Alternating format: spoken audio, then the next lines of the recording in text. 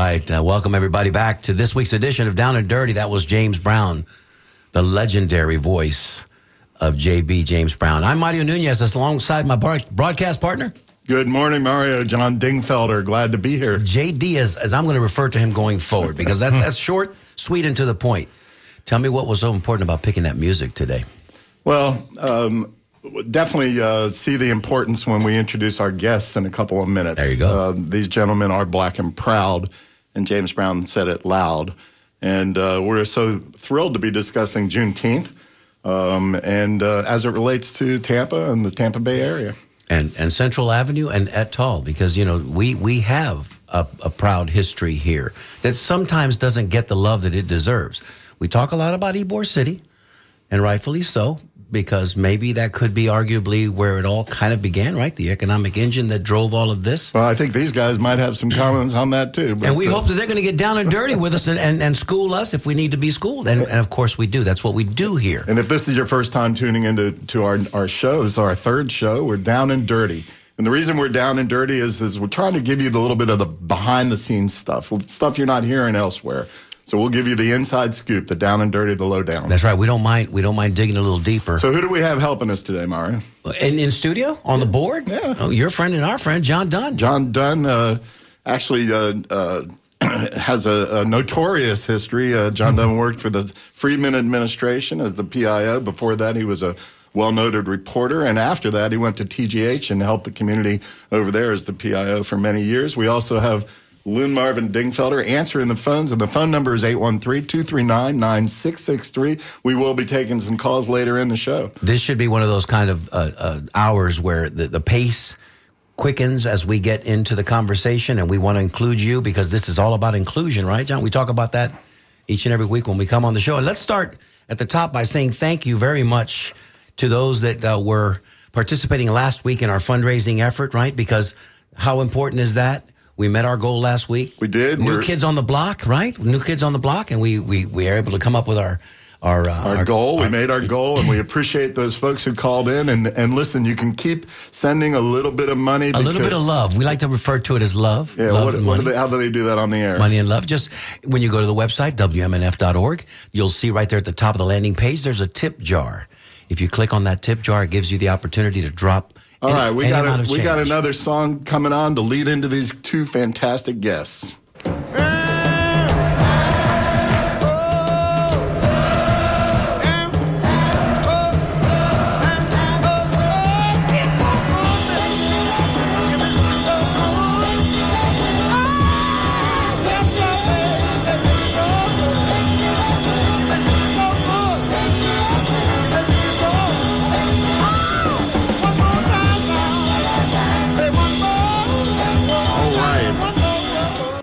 But maybe what I say, Ray Charles, and we picked that because Ray Charles was here in Tampa probably several times, and we're going to talk about that in a few minutes. Let's introduce our guest today.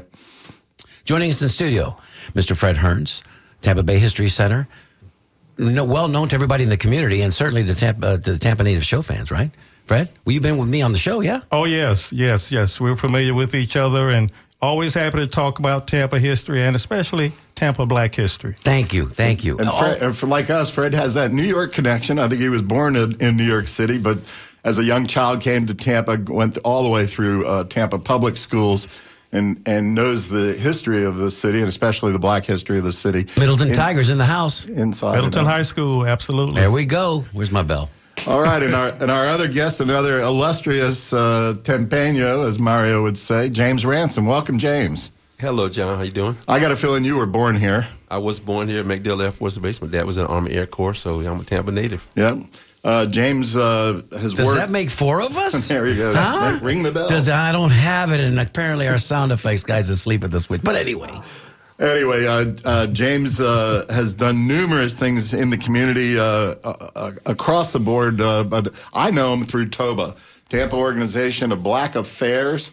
TOBA has been, I think, started in 1979, has been a major player in the community, pushing for change. You don't always hear him. You don't see him out there protesting in the streets, but I can guarantee you he is on the phone talking to the powers to be and making change happen. Getting down and dirty behind the scenes. James, Can we say that? James, welcome to the show. Thank you, John. Yeah, and also I understand you have a history with WMNF. Tell me about that real quick.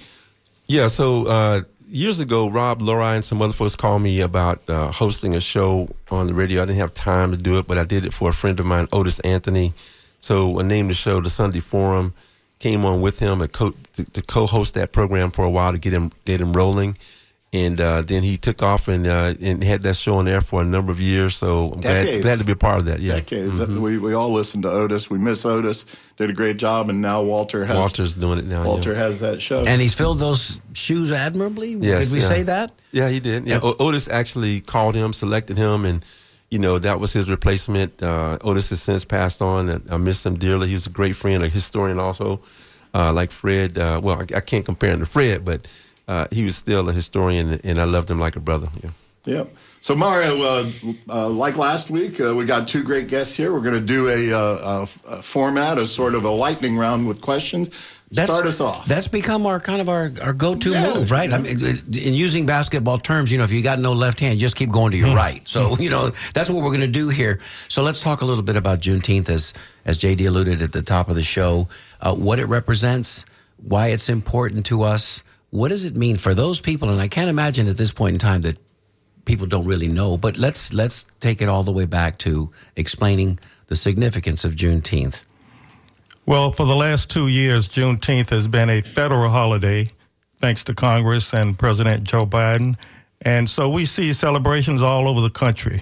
Now, for many years, they've been celebrating Juneteenth, starting in Texas and then moving outward primarily through the South. But my goodness, there must be at least a dozen or more Juneteenth celebrations just here in the Tampa Bay area this weekend. Juneteenth represents June 19th, 1865, the date that Major General Gordon Granger read the Emancipation Proclamation to those 250,000 people who were still enslaved in the state of Texas.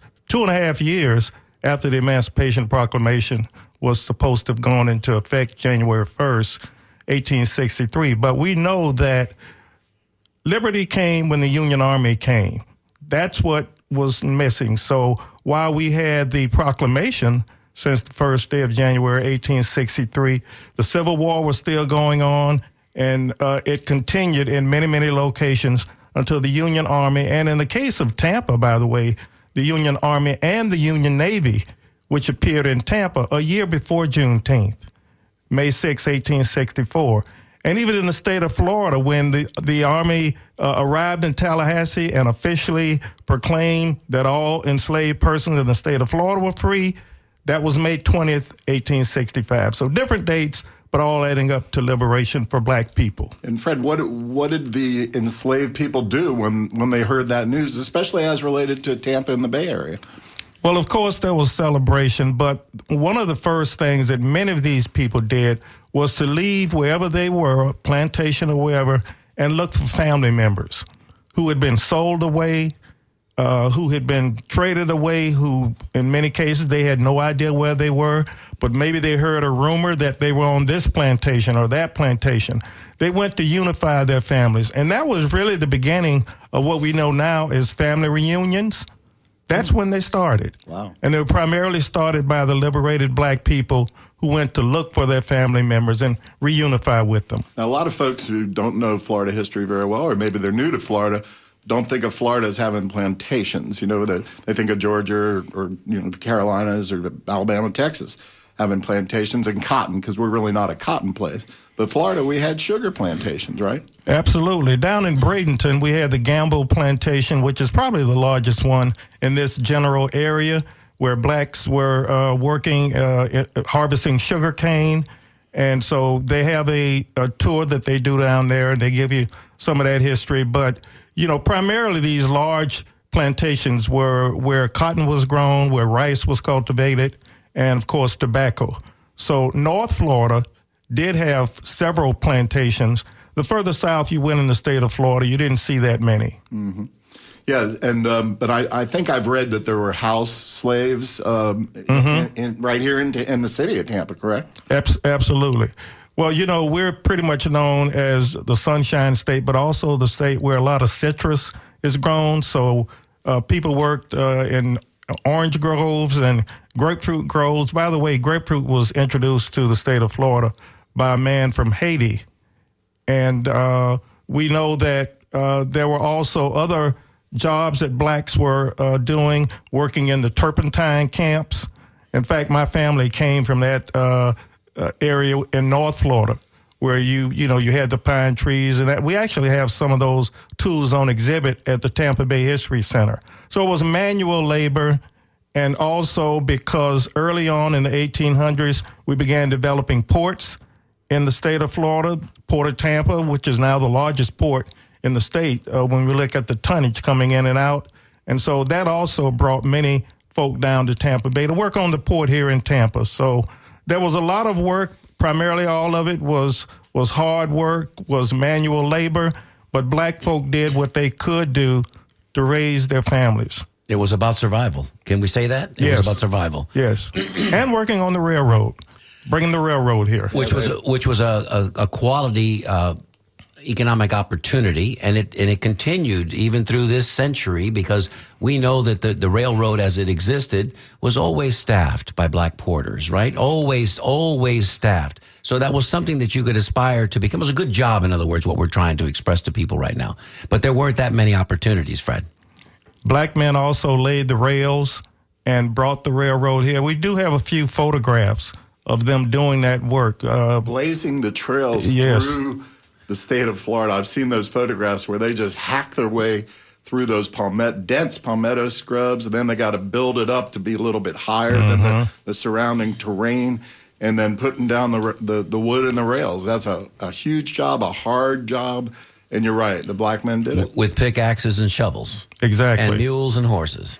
Exactly. And the railroad came from east to west, so it actually passed through Polk County before it got to Tampa. We know that there was a strike. This is something a lot of people don't know. A lot of those black men walked off the job because of the treatment that they were receiving, the harsh treatment and low wages. And I bet that was a risky business to walk off the job at that point in time. And they were forced to go back to work, to continue to work on the railroad and bring it into Tampa. Sure. So that's another part of our history we don't know a lot about. We do have a Pullman Porter blanket that the History Center owns, and right now it's on display at the Bob Saunders Library. That was the Pullman Porters. That's what helped to create the black middle class along with the port. So just a lot of history, man, that we love to tell these stories and give people a window into the past so they can help look into the future. Absolutely. And to bring the kids into the conversation, too, because a lot of times they don't have any real foundation or understanding, from whence they came. Right? In this area especially. Absolutely. And the Tampa Bay History does an amazing job of making sure that we don't forget, right? Absolutely. And James and I grew up in an era doing segregation where it's like really living in two places, black Tampa and white Tampa, and those neighborhoods that were primarily where black people lived, there were about 8 of them, say if you go back 100 years ago. And we're coming up on the 100th anniversary of the 1927 Raper Report, which Dr. Benjamin Mays played a major role in writing. For many years, he was president of Morehouse College in Atlanta. And I just love looking back at 100 years and how our people persevered in spite of Jim Crow, in spite of the limited opportunities that we had.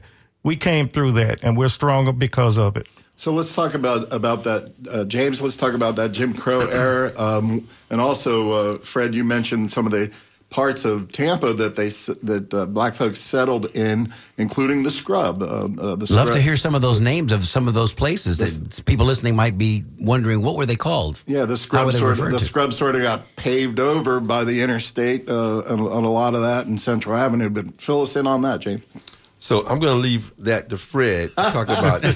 Fred, go ahead and tell him about that, because I can talk about Central Park, Central Avenue, where I spent my youth, and Main Street and other things like that, and some of my family history around that and things going on. But I think Fred could really get into the Scrub. Fred, hit us on the Scrub, and then we're going to jump to Central Avenue for sure. Yeah. Okay, real quick. 100 years ago in the 1920s, there were approximately 20,000 black folk living in the city of Tampa. 8,000 of them lived in the Central Avenue corridor, and that's what we know as the Scrub. We also had black folk living in, at that time, what was called College Hill, which today we call East Tampa, but College Hill, Belmont Heights, Jackson Heights, that's what we now call East Tampa. We also had a large number of black folk living in West Tampa. Some were living in Port Tampa. Also a small area known as Dobyville, which is around Kennedy Boulevard and Willow in that area, named for Richard Doby. Right next to Hyde Park Village. Right, exactly. That's on the north side. Seminole Heights, South Seminole Heights, rather, not North Seminole Heights, but Tampa Heights, where we have the Zion Cemetery, and then Sulphur Springs, a little small area of black folk living in Sulphur Springs. So that's pretty much what the city looked like. And then, of course, we had areas further out in the county, in the unincorporated part of the county. So that's pretty much what the neighborhoods looked like in Tampa, where black folk were living 100 years ago. And there was a small group of black folk living in Robert City, named for J.W. Roberts, who was one of the cigar manufacturers. And we know we were the cigar city for many years. So that's pretty much where black people lived in Tampa. Robert City, is that the one over by UT? Robert City, on the other side of the river? North Boulevard? Robert City is where Phillips Field was once located. We now have the North Boulevard, Julian B. Lane, Riverfront Park, that beautiful park there. That was in the middle of Robert City. Got it. And I guess, presumptuous to me to say, but St. Pete must have had a similar black community, I guess, right? South St. Pete, they absolutely did. Primarily South St. Pete.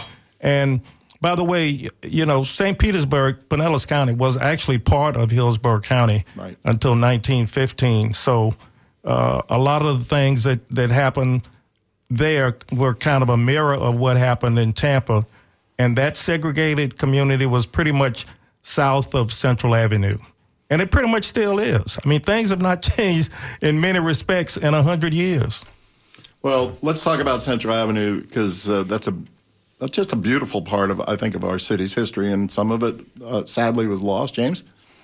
Yeah, I mean, I think, Central Avenue was the subject of a tragic moment in history where a shooting occurred.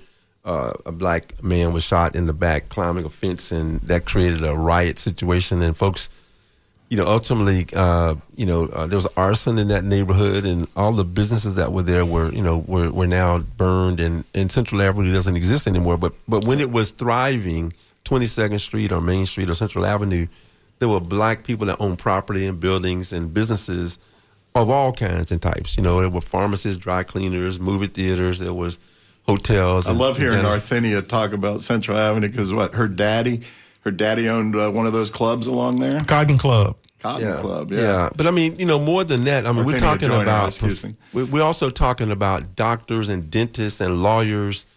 My grandfather walked here from Thompson, from Georgia, along the railroad tracks. That's the only safe place he could walk, and came to Tampa and Bradenton with 90 cents in his hands. But he accumulated with his friends a lot of property and businesses, including the Rogers Hotel with the Central Life Insurance Company investments and property on the Atlantic Ocean and New Smyrna Beach area, Bethune-Volusia Beach, and in Jekyll Island. They had a motel because black people wanted to have the same experience as anyone else. So there were people that wanted to be in hotels and motels and so forth. They had Bonnet Lake Lodge in the community as well, and Jim Hammond and his dad and mom worked for that hotel property over there. So there were a lot of people on Main Street, doctors, dentists, and also the beautiful thing about Main Street is that it was a collection of Hispanic people, Italian people, white people, black people, all up and down Main Street. It was a great, reflection of our community. Central 22nd, Lee Davis owned a business district over there. And thriving businesses, thriving black business, thriving black businesses, a black middle class. And what happened? What happened? Was it Jim Crow? Was it civil rights? I would say from what we could see that when you are denied access to freedom of movement, sometimes that gets disconnected from continuing to service where you came from. So the flight out of the black community was going to harm the community. And I think in that case, people left those areas to go to places that they were denied going in the past.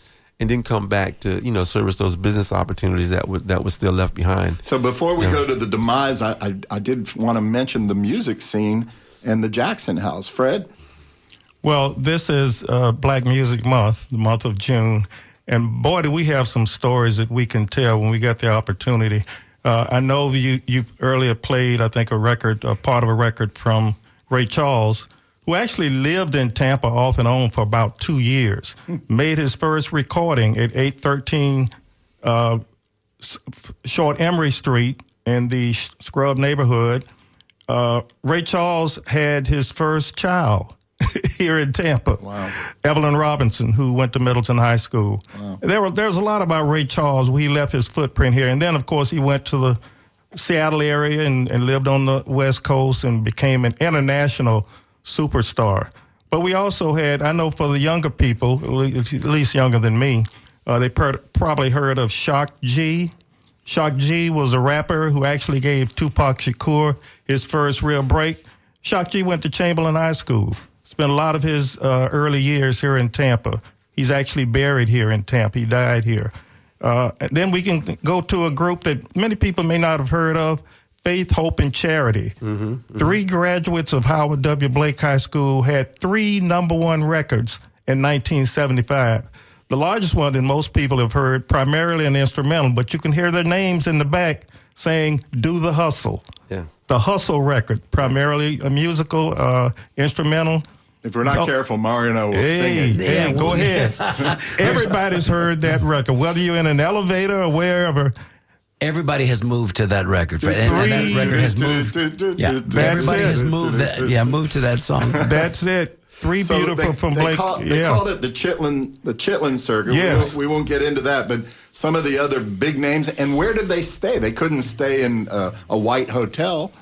If they didn't have family or friends here, many of them stayed at the Jackson House, which of course and they stayed at our family house as well. My dad, my grandfather had a house. I just sent you an email with pictures of our home on 21st Avenue and 25th Street. Wow. And the one in Bradenton. So Hank Aaron and Joe Lewis and Count Basie and people like that stayed at not only our house, but they stayed at Jackson House. But they came to our house as well. I didn't know who they were when I was a kid, but they did come through Tampa and Bradenton, And then they stayed at the Jackson House. We don't have time to get into that whole Jackson House story, but it was been in the paper a couple times recently because folks are trying to save the Jackson House, which is so important to the community. Absolutely. And we know that the history of the Jackson House goes back more than 100 years ago. Just hundreds of stories probably that you could tell. The one that I got from Sarah Jackson Robinson, who lived there over 80 years of her life, she can remember seeing Ella Fitzgerald, she said, sitting at her kitchen table, writing out the words of the song that became A Tisket, a Tasket. Wow. Now, that's from Sarah Jackson Robinson, so she witnessed that. So, And Duke Ellington, I heard as well. Well, Duke Ellington would have come through. Cab Calloway, a name that many people may not be real familiar with. Chick Webb, that's how Ella got her first break, singing with the Chick Webb Band. Tremendous drummer. So, and then a lot of people probably just came to visit. They may not have stayed there, but they had 2 pianos in the house, so there was always music. But it's more than just that. The people who owned the Jackson House were creative business owners who created businesses like, at that time, the only black cab stand in Tampa was owned by people from that family. They also took in laundry from the courthouse, John. You can appreciate this being an attorney. For the judges and the attorneys, they would bring their dirty laundry there, and someone from the Jackson family would pick it up because they lived only a block away from the courthouse. Yeah. And they would do the laundry. So all kinds of businesses they started because these people were self-reliant, depended on themselves for their livelihood. And so the Jackson House, big story in Tampa. All right, so Mario. If you're listening to us, if you're just joining us now, this is Down and Dirty with Mario Nunez and John Dingfelder, WMNF Community Radio 88.5. And if you'd like to join the conversation, we encourage that. Please call us at 813-239-9663. You can email us at dj@wmnf.org, or you can text us at 813-433-0885. I have a question for Fred. I think John's got a little song for us. Come on, John. On the backside, I'll ask that question. A boy's born in hot Mississippi.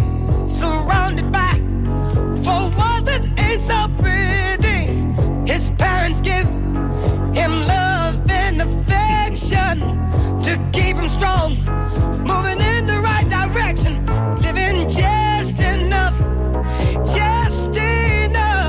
for the city. Go on, Stevie. We hear you. Just enough for the city. The question I was going to ask you as you were referencing 1927, just a few minutes ago, Fred, has to do with 1922 and the abomination that took place in Tulsa, Oklahoma. But that resonated throughout the country, certainly. But it seems to me like some of that was percolating right here in Tampa and in the Bay Area when you include St. Petersburg with the black community that, you mentioned about the necessity that we all had, look after each other, black businesses for black folks and so on and so forth. I think that, can you speak to that a little bit? How much did that influence us here in Florida? Even though Tulsa was far enough away, the news had to travel. A lot of the violence that was directed toward black people, especially when they were successful and they had a business district like Black Wall Street in Tulsa, Oklahoma, was centered around people who did not want to see these black folk prosper. There was some envy, there was some jealousy, and then the competition. They wanted to eliminate the competition because if black folk have their own businesses to support, they're not going to come support the white-owned businesses. So what happened there was a complete neighborhood was wiped out. Many people were killed. Folk who survived left the area, never returned. There were only a few people who survived, and I think there's still a few of those people still living. But what happened in Tampa was in 1967, we mentioned it earlier, when Martin Chambers was shot and killed, and we had serious civil disturbances here in Tampa. Unfortunately, there were primarily young black folk who burned down 4 of the buildings on Central Avenue, which contained several of the businesses. That was sort of the beginning of the end for Central Avenue, because along with the destruction of those buildings, this was all in the late 60s, around the same time. We had the interstate coming through, wiping out the homes of a lot of the patrons who supported those businesses, as well as some of the businesses on the northern end of Central Avenue. And we also had desegregation.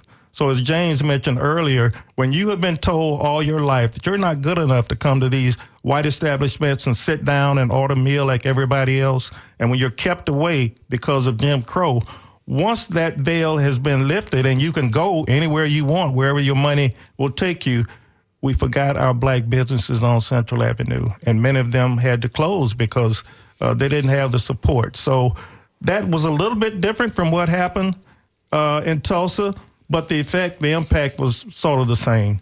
Yeah. And keep in mind the interstate moving in West Tampa also was very negatively impacting that community. It just knocked out a lot. Ybor City, same thing. It cleaved it in half, north and south, Jim. And I mean, you're talking about the economic justice issues around development.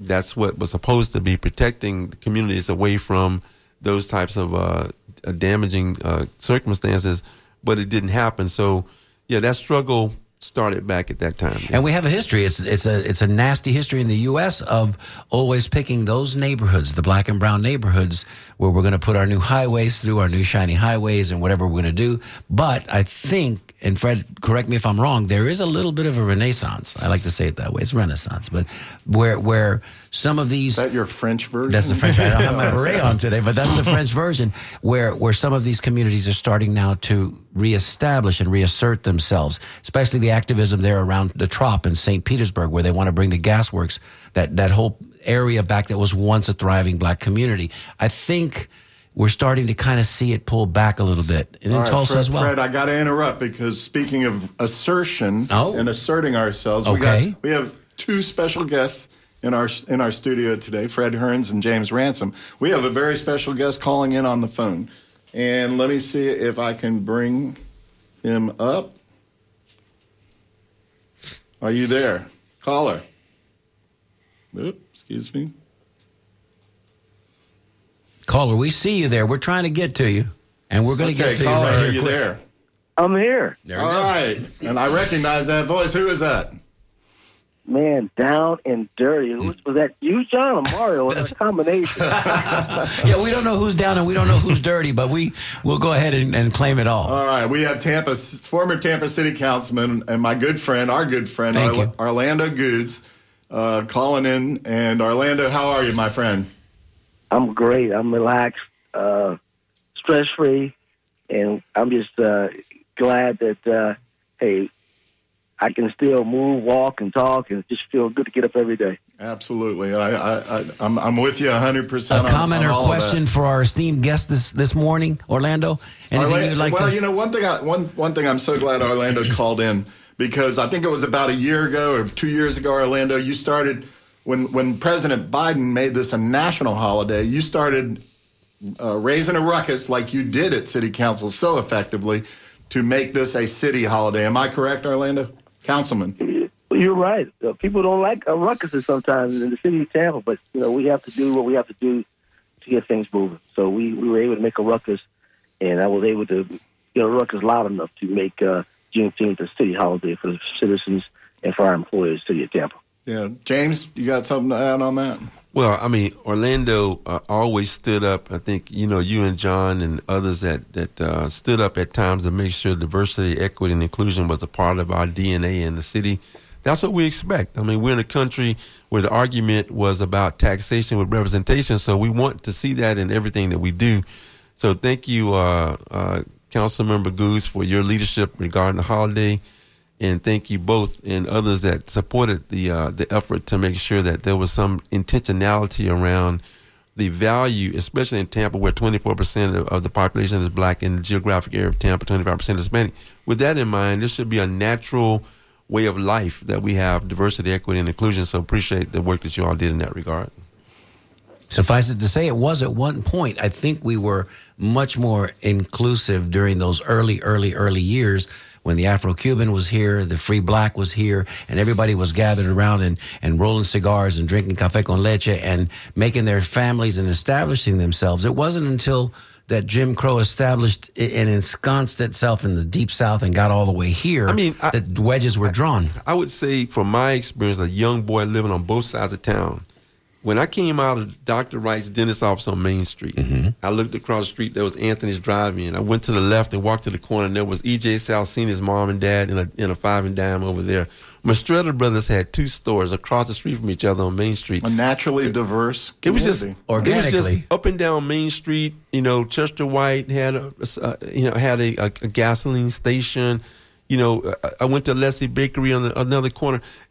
It was just no big deal. Everybody was just in the same neighborhood. You know what I mean? So I can see where, today is not exactly like that. But we have to persevere and move through for those of us who still believe in the value of what we all bring together from our various perspectives and vantage points and cultures and in our art, music, food, whatever that might be. Councilman, how do you feel about that? And are you optimistic about our future and the diversity of our community? I just believe that you have to have like-minded people to do like-minded things. If you're not on the same page, the page doesn't turn. I look at our elected officials. We have to be on the same page when we talk about diversity, inclusion, and equity. People talk about equality, but the bottom line, especially for black and brown folks, is equity. Making sure that the equity is the same. And I think, John, that's what we fought for. A lot of people didn't like some of the things that we fought for, but we know those are the things that we're going to make the balance in this city. Again, it's very hard when you're a councilman when, money tries to influence areas and opportunity. And I guess for me, I never had that fear because I knew what my job was, what my task and what my assignment was to make sure to bring fairness to the citizens, the employees, and everyone in the city of Tampa. And I know I did that effectively. And folks didn't like that. They didn't like when you did it. But again, we were blessed to make sure we did our job without fear. Well, you know what they say about the squeaky wheel, and Councilman Goods, I know our voices will continue, We might be in a different position. We might sit in a different chair, but they can't stop our voices. And it's one of the reasons I decided to work with Mario here on this show, Down and Dirty, and let our voices continue to be heard. Councilman, we're going to have you on this show for an entire hour, and we're going to talk about all these things. I appreciate you calling in. Thank you for having me. All right. We love you, brother. Thank you. So that's how we do it here at Down and Dirty. We don't mind. And sometimes listen, Sometimes you got to color outside the lines. Sometimes you got to raise, as Councilman Goods said, a ruckus. Because if they're not listening, if they're not getting the message, then sometimes you got to just, take the charge. And I know the NBA season just finished, and boy, can we talk a minute or two about that? Because I don't know what I don't know what the answer is. Yeah, what we have to focus our attention on is what do we have in common? Coming together for a meeting and talk about what we don't have in common is not constructive. Don't spend any time with people who don't want to talk about what we have in common and our mutual interests, and then we can move forward from there. Anything else needs to be sort of run over. It's just noise. Yeah, and so I think whether that's an elected official or anyone else, we need to make sure that don't make a commitment to support anyone running for office who doesn't have sensitivity for your special interest. And in Tampa, we have a community that should be valued and should be intentionally included in every opportunity of the quality of life and those kind of things. So, well, James, we talked a little bit earlier about the civil rights movement. Mm-hmm. We were talking about the riots in Tampa, which was clearly a sort of a step backwards for everybody. And then we had civil rights across the nation. And then we sort of jump forward. I want to jump forward 40, 50 years to Black Lives Matter. And I'm curious of y'all's perspective on comparing the two. The goals, I think the goals and the dreams of both movements were the same, but the approach was totally different. Hey, I'm afraid it's going to probably jump in, but listen, you have a nation right now where there are millions of people who support folks who are contrary to the very constitution of the country that we live in today. These are not black people we're talking about. So you got a whole lot of folks out there doing things that are contrary to a lot of people who are from every race. We might have a governor who's totally opposed to diversity, equity, and inclusion. Clearly in a state where, we're paying taxes and you got a governor saying we're not going to support any publicly funded universities that have diversity, equity, and inclusion programs, is rolling the clock back somewhere. And that's affecting black people, Hispanic people, women, all kind of groups of people in the protected classes of the federal law. Right, and then encouraging those other folks out there who've been sort of hiding and lurking in the weeds, right. And now they can come out and say ugly things and do ugly things. Right, and so I think for the rest of us, we have to just stay focused on what we have in common, what our mutual values are, and just keep moving in that direction and not get slowed down or stopped by that kind of diatribe. Yeah. Fred, Black Lives Matter versus civil rights, you given much thought to comparing the two? Yes, I have, and as a matter of fact, as part of our travails and triumphs permanent exhibit at the Tampa Bay History Center, we actually have a tribute to those young people who carry those signs. And this is history, so we're just presenting what happened. We actually were able to collect some of the signs that the young people were carrying and put them on display at the History Center. That's awesome. One of them says, "Racism is whack." The other one says, "Defund the police." And it has a breakdown of the city budget from 2020, I believe it is. And we collected that poster. It's on display. I had a group of young folk from Sweden who, about a month ago, were visiting Tampa, and they wanted to talk to me about black history in this city and what did I think. And they had some questions they asked me, and they said, "Are you optimistic about the future of Tampa Bay as far as the different ethnic groups working together?"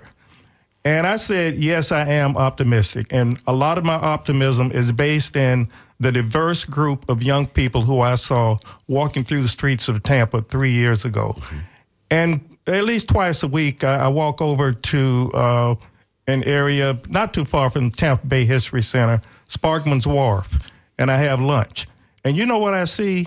As I'm sitting there at the table, it looks like the United Nations passing in front of me. Wow. Black people, Hispanic people, white people, people from Asian descent, old, young. I see that on the Riverwalk crazy. Yeah. And you see the diverse group of people that are walking together. And you know what I see? I just see people. Right. With all the division, with all of the issues, with all the problems we have, these people are together by choice. And a lot of folk choose to be with people from different ethnic backgrounds. So that gives me hope, John and Mario, because the future is what we're going to make it. We're deciding right now what Tampa's going to look like 50 years from now, what have you. We've got to have equality of opportunities, though. That's what's missing. Well, That's what's Economic opportunities for sure. Yeah, let me jump into opportunity. And Fred, I agree with you completely. I love it when I walk the Riverwalk and see that natural diversity. And it is young people, and that's where our hope is, because I think most of them, what I can see, are pretty colorblind, which is wonderful. Right. But James, the affirmative action, okay, it's under attack again. And we thought we had it resolved 20, 30 years ago, where colleges and universities could at least take minority color as one's skin and what have you into their consideration when they admitted folks into undergraduate or into graduate schools or med schools or law schools or what have you. Now, 2 big cases in the U.S. Supreme Court are pending. And with this U.S. Supreme Court, there's a lot of folks who predict a bad ending to that. Your thoughts? Oh, no, that's really something we have to fight against. So we've come too far. I mean, you know, I mentioned to you the other day that the Bible hasn't been amended with any new books past Revelations, but the Constitution has been amended many times to make it the country that we're in today. Part of that means women's suffrage is over. We have equal rights, equal justice, equal access, fair housing, all those kind of things. We can't be rolling the clock back on those things that make us the country that we are, the country of immigrants, the country of people that didn't come of our own free will, but we're just the United States. So we have to make sure that we fight against anything, not ignoring anything about people being killed. You know, the Black Lives Matter movement was serious and it's still happening. We don't want to be ignoring any of those things that are bad. But when the government is looking at turning things back on the recruitment and retention of diverse student populations in the state of Florida, is leading the way on things going backwards in the diversity, equity, inclusion space. But you got to go out and vote. You know, you have to actually vote the right people in office. You can't have a veto-proof legislation approving something from a governor who's taking Florida backwards. A governor who wanted to vote against the Visit Florida and Enterprise Florida would mean that people around the beaches, around our peninsula state, in our attractions, at our hotels and shopping centers that affect the industry, that cascades through a number of industries, will be hurt and damaged for folks who don't want to come to Florida. They don't think Florida is going to be embracing them or accepting of them. So, yeah, we have a challenge, John, but the challenge that we can address is to come together on things, again, that we agree on and vote people in office who represent the people's interests. Yeah, because at the end of the day, those people in office are the ones who put those judges in. That's correct. At the U.S. Supreme Court level for the president, at the governor's level for the state Supreme Court and the other significant judges in the state. And then those judges get to decide, quote, what is constitutional and what isn't. Exactly. And we know that they can be very active in their opinions. Very, very worried about this affirmative action issue. The cases that are brought up relate to Harvard and Chapel Hill, but basically they pick those cases because one's a private school and one's a public college. But once those decisions come out, they're going to affect I can never understand reverse discrimination in cases where you got nearly 100% is going to the majority population of white people. It's like laws like Crowsome versus someone saying that it's against the law to use race as a factor in determining diversity, equity, and inclusion. That's ridiculous. You're getting 100% already. So you're trying to share something that you always got 100% of with people who didn't get anything. That's just a ridiculous law. John Dunn's racking up one more song. It's gonna lead us into our next conversation. At last,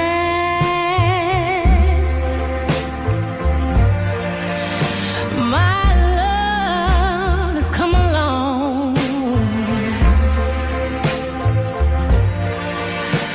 My lonely days are over, and life is like a song. So No idea what's happening. Because in the this studio. is No because this idea. is radio, not television. What you missed during that interlude was my beautiful, talented, brilliant, and beautiful, wonderful wife, Lynn Marvin Dingfelder, came in the studio to give me a hug and a kiss. And there's a special meaning behind that. We were at the Obama inauguration, and we were standing 50 feet away from President and Michelle Obama when Beyonce sang that song, and the president and Michelle danced, but we danced too. And I just got a hug and a kiss related to that special moment in our history. 2008, I think. Stevie Wonder was there too, remember? Stevie Wonder, everybody was there. Very special moment. I wanted to bring that song in to say, at last, we're not there. It's like 2 steps forward and 1 back. Mario, you had a question and no, it was more of a question, a comment than a question, but there's a question in there somewhere. You know, you mentioned several times today, James, about turning the clock back and why are we doing this? And so if we zoom the lens out to that proverbial 30,000-foot view, what is the motivation for all of this? I think it's kind of a rhetorical question, but either of you two would take a whack at this. Why are we going there again? What is this all about at its essence? Is it about control? Is it about, losing control, if you will? It's because, as I like to say in my community, my household, I think the country is becoming more café que leche, which is to say more coffee, which is the darker, right, the stronger coffee than the leche, which is to say the white. And that doesn't sit well with a lot of folks. But, you can't have it both ways. You can't be oppressing people as one does in the South, let's just say, and then cheer as loud as you can for the University of Alabama football team because that team is 85% African-American athletes. So I'm just wondering, what is at the core of all of this, in your opinion, Fred? Well, unfortunately, and this is just my opinion, I think some of what we've been seeing over the last few years is part of a backlash against what people perceive too much progress for black people in the election of President Barack Obama. We also know that the young man who went into that church in South Carolina and killed 9 innocent people, including the pastor, and I refuse to call his name. One of the things he said is that they asked, well, why'd you do this? By the way, he was taken captive alive and taken to, I think, Burger King to get a hamburger or something before he was taken to jail. That's not the story of a lot of black people who are arrested for much. Or shot in the back while they're walking who haven't away. Killed 9 people. But anyway, he said, well, I want to start a race war. Some of you all may remember that he said that. And by golly, when I look at these things that are happening in this country, I'm saying, some people took him seriously, and they're trying to do that. I don't think that's going to happen, but we're having all of these things that, as John, I think you mentioned earlier, we thought we had already resolved this issue. It's been codified in law, and now we're going back and changing these things and going back to the 50s or even before then. So we've got to stay alert. We've got to stay on our toes. We have to re-win battles we thought we'd already won. We got to register more people. We got to get more people to vote for the right candidates. And so this is just something that is sort of a call to arms, if you will. And we have got to stay alert and watch everything that happens because we're heading, in many cases, in the wrong direction in this country. Those of us who want to move forward have to keep fighting. And our state is at the tip of the spear. Sorry, James. I tell you got to look at the American flag, the one that we fly over the country, not any other flag. But when you look at what happened at the Capitol, I mean, that moment, January 6th. I couldn't believe it. I didn't believe when I heard it. But everyone that was there, the majority of the people, 99.9% of the people didn't look like us, right? So the key is all Americans, true Americans, need to understand that what that day meant for our country. Everybody should understand that the current election possibly featuring a president a candidate, a nominee who could be in prison and still be able to potentially run for office. If you go to prison and you come out with a record, you can't vote. You can't vote. But can you be president or run for president and have a record or be indicted by the federal government? That's ridiculous. So a lot of people have to come together on who's the true American under the one flag that we have in this country, and we need to all stay focused together on that. We're colorblind at war.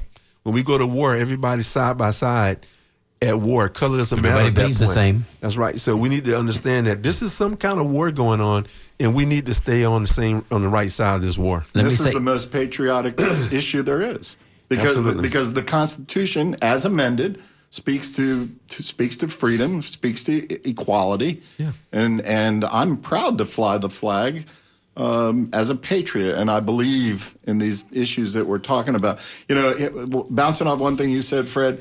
And I want to be trite because you see it in the airport. See something, say something. So when we see these problems mounting up, don't just turn on your television or your computer or put on your headsets and pretend it's going to go away. You know, we've got to jump out there and say something and do something. And one way that we're doing that, if I can put in a shameless plug. Please do. For the Tampa Bay History Center, we have a new permanent exhibit. By the way, Monday, Juneteenth, is a free day, and that's our theme. Juneteenth, a free day, and it literally is free. There's no admission charge. This coming Monday, June 19th, from 10 a.m. to 5 p.m. at the Tampa Bay History Center, 801 Water Street down in Channelside. Right next to the Ice Palace. Exactly. The exhibit is called Travails and Triumphs. And so we invite everybody to come on down and see this exhibit. And we have a lot of the things we've been talking about on this program on exhibit there, things that all come from Tampa. They're all local artifacts, over 100 of them. And we tell these stories and many, many more. And It's a great exhibit. And they're positive. There's a lot of positivity there. And I don't want us to go out on a down note. As a matter of fact, the last song that we've chosen is "A Change It Comin'" by Sam Cooke, and that's one you're going to hear in a few minutes. But there is positive things. There's positive change happening. James, you were instrumental recently in pushing the mayor and the city to do the right thing over on the Hannah Avenue, the $100 million Hannah Avenue project. And what was your involvement there, and how'd you do it? So let me just be clear. I represent Toba. I'm on the board, and I'm not representing myself. So when I speak about these things, I'm representing an organization. But yeah, we had to get involved with that issue to try to make sure the city did not have a contract out, a sole source contract, technically of $108 million on that project. To the mayor's credit, after we went through the process, you know, they did turn around, and it was really DPR that had to relinquish some of the work to make sure that black-owned companies, and by the way, 35 or 36% of that deal, and you all were involved with that, City Council and Orlando Goose and everybody else, to make sure they had a goal of 35 or 36% of EBO, of minority-owned businesses in that package. What we did is made sure they not just EBO, what? BBE. And specifically, 20% of that was spent with black-owned companies in Tampa, Florida, and they're right around 22%. But that took a little bit of a fight to make sure that was done. What we're saying is that we should not have to do that. It should just be in the policies, procedures, and practices of our local government for diversity, equity, inclusion to be a normal way of business. You have to institutionalize it if it's going to be sustainable. Yes, it's got to go beyond who the mayor is and who the county commissioners are and all that kind of thing. So and it says a lot about a community when you're leading with inclusion. It says a lot about a community. You know, we consider ourselves to be one of the biggest little cities in America, and that our hallmark has always been that we're welcoming and friendly, and the mayor likes to tout that from the highest mount. But it's got to be in the policy to really make it work. Right. And to the mayor's credit, and everybody, it did happen. So we made it work. Well, congratulations, gentlemen. We unfortunately run out of time. We could do a few more hours talking about this, but we've got a little bit to things to wrap up. I'm sorry, there were a couple of calls that came in. We didn't get a chance to take them, but Fred Hearns, great work through a lifetime, and now you're supposed to be at the beach retiring, and here you are working harder than ever at the Tampa Bay History Center. James Ransom, you too are supposed to be retired, and you never stop. So we appreciate you coming down here. Thank you, us. John. Thank you. And at some point, both you fellas will be joining me on the Tampa Native Show, so we can continue this conversation. But as we talking about continuing the conversation, where are you going now, Fred? What are you going to do in about the next 5 minutes? I've got another radio show here at WBNF, so I'm only going a few feet away. He's only going to go in the next studio, so if you haven't heard enough from Fred, be sure to stay tuned for the Skinny coming up next. Shall I go ahead and go into our close? Well, and I just wanted to thank everybody listening out there thanks for being part of the conversation. Absolutely. On behalf of my broadcast partner, John Dingfelder, our engineer today, John Dunn, our phone screener, of course, and part-time producer, Lynn Marvin Dingfelder. I'm Mario Nunez, wishing you salute and happy days. We'll be on the lookout for you next week. Stay tuned now for The Skinny with Ray Roa, Ben Montgomery, Mitch Perry. Take us out, John. Have a nice weekend, everybody. Take care.